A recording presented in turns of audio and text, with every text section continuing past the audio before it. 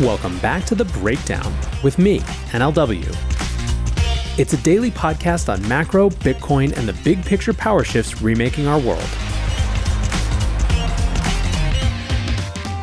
What's going on, guys? It is Sunday, December 17th, and that means it's time for Long Read Sunday. Before we get into that, however, if you're enjoying The Breakdown, please go subscribe to it, give it a rating, give it a review, or if you want to dive deeper into the conversation, come join us on the Breakers Discord. You can find a link in the show notes or go to bit.ly/breakdownpod.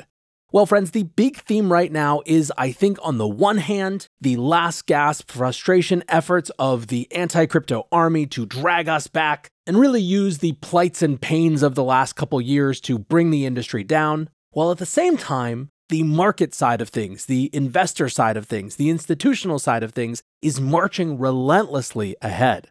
So we're going to read a piece that has to do with each of those sides of the equation. And we're kicking it off with a fire little piece from former IRS Commissioner Charles Rettig called IRS Digital Assets Plan Would Be a Setback for Taxpayer Services. Former Commissioner Rettig says, proposed IRS tax reporting rules for digital assets are antithetical to the agency's mission to provide quality taxpayer services for all Americans and enforce tax laws fairly and efficiently. It's important that U.S. tax rules are updated to fairly capture new innovations in finance, and cryptocurrency is no exception. But instead of collecting relevant transaction data, this expansive rule would set a dangerous precedent, capturing consumer data at a scale that would undermine IRS capacity to perform essential functions with harmful consequences for taxpayer services. When Congress passed the Infrastructure and Jobs Act in 2021, the law included a provision requiring the IRS to establish digital asset tax reporting rules aimed at capturing taxable transactions, similar to existing requirements for traditional finance. There's no question this is a necessary update to our tax laws and supports effective and efficient tax administration. By some estimates, the non-compliance rate for taxpayers with digital assets is 75% or more, representing by itself a potential tax gap of billions of dollars in lost revenue for the U.S. To solve this problem, we need to provide clear and reasonable rules for brokers and consumers mandating reporting of certain digital asset transactions. But current proposals go well beyond this need and establish reporting requirements with no comparison to traditional finance. The rules consider nearly every digital asset transaction to be a potentially taxable event, suggesting that billions more transactions in digital assets need to be reported for tax purposes than shared now by traditional finance brokers. The volume of data this would generate for the IRS would overwhelm the agency and have little or no value to effective and efficient tax administration.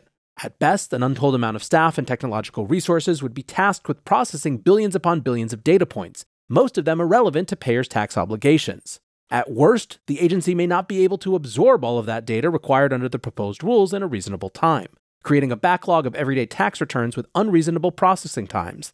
This would undermine the mission of the IRS to provide quality customer service at a moment when the agency has been successfully improving on these essential duties.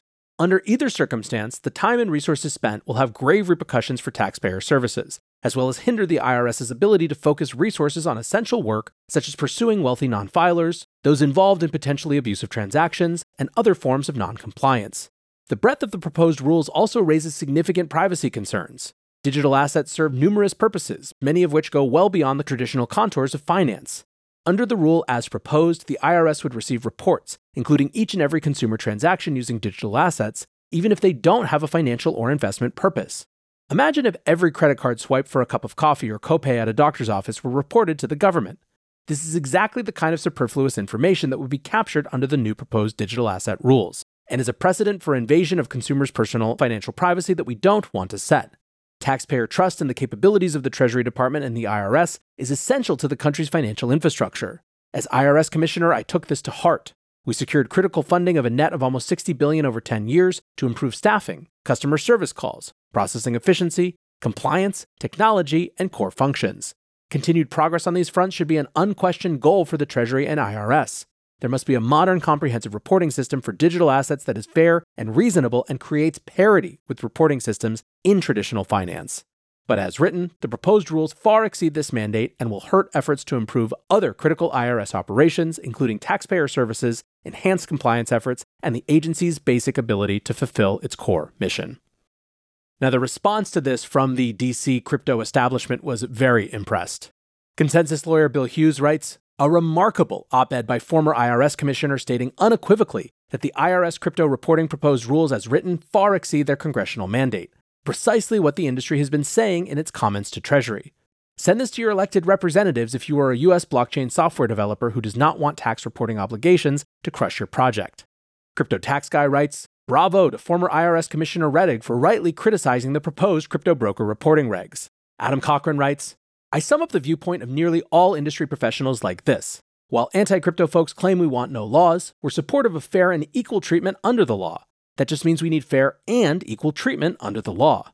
When financial professionals and regulators repeatedly tell you the rules being applied to crypto are unfair, draconian, and not beneficial to their enforcement mandate, then it should be clear that the goal is to stamp out this industry for the benefit of the banking system.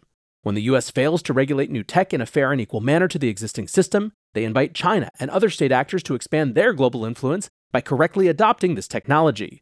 Every unfair and costly burden you put on US startups brings you one step closer to a world where global debt is priced in the digital yuan.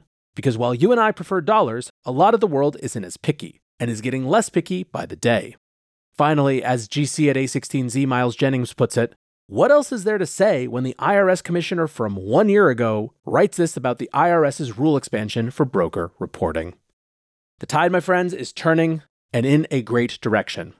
But now we jump over to the market side with a piece from Greg Magadini, who is a CFA and the director of derivatives at Amber Data.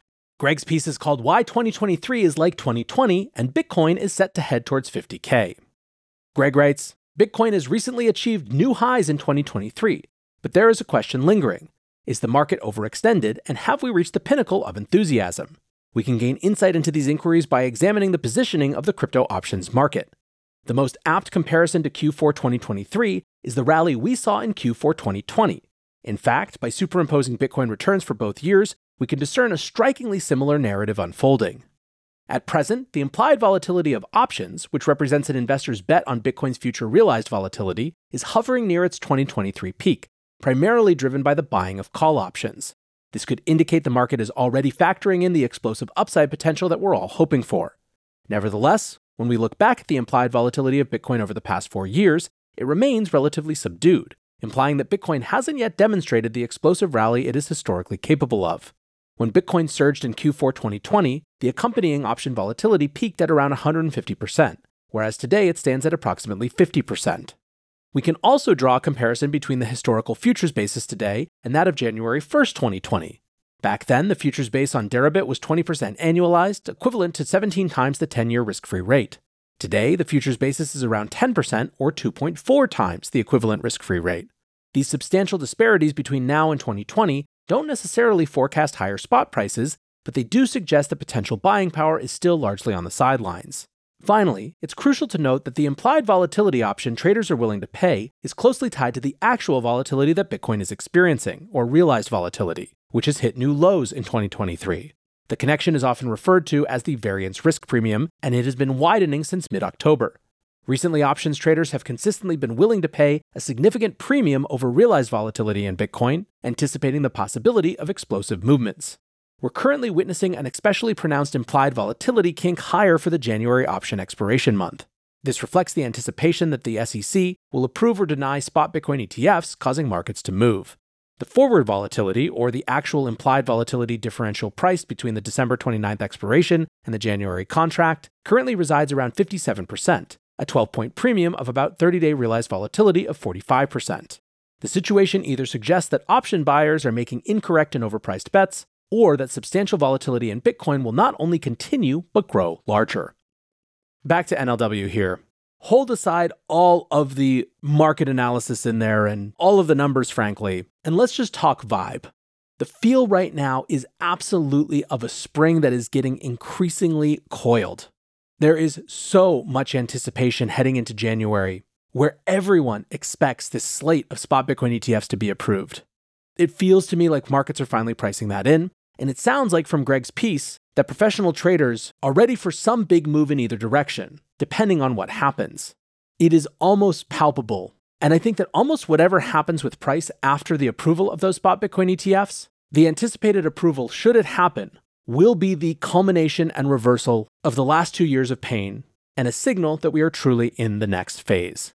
That is an exciting thing to think about this holiday season.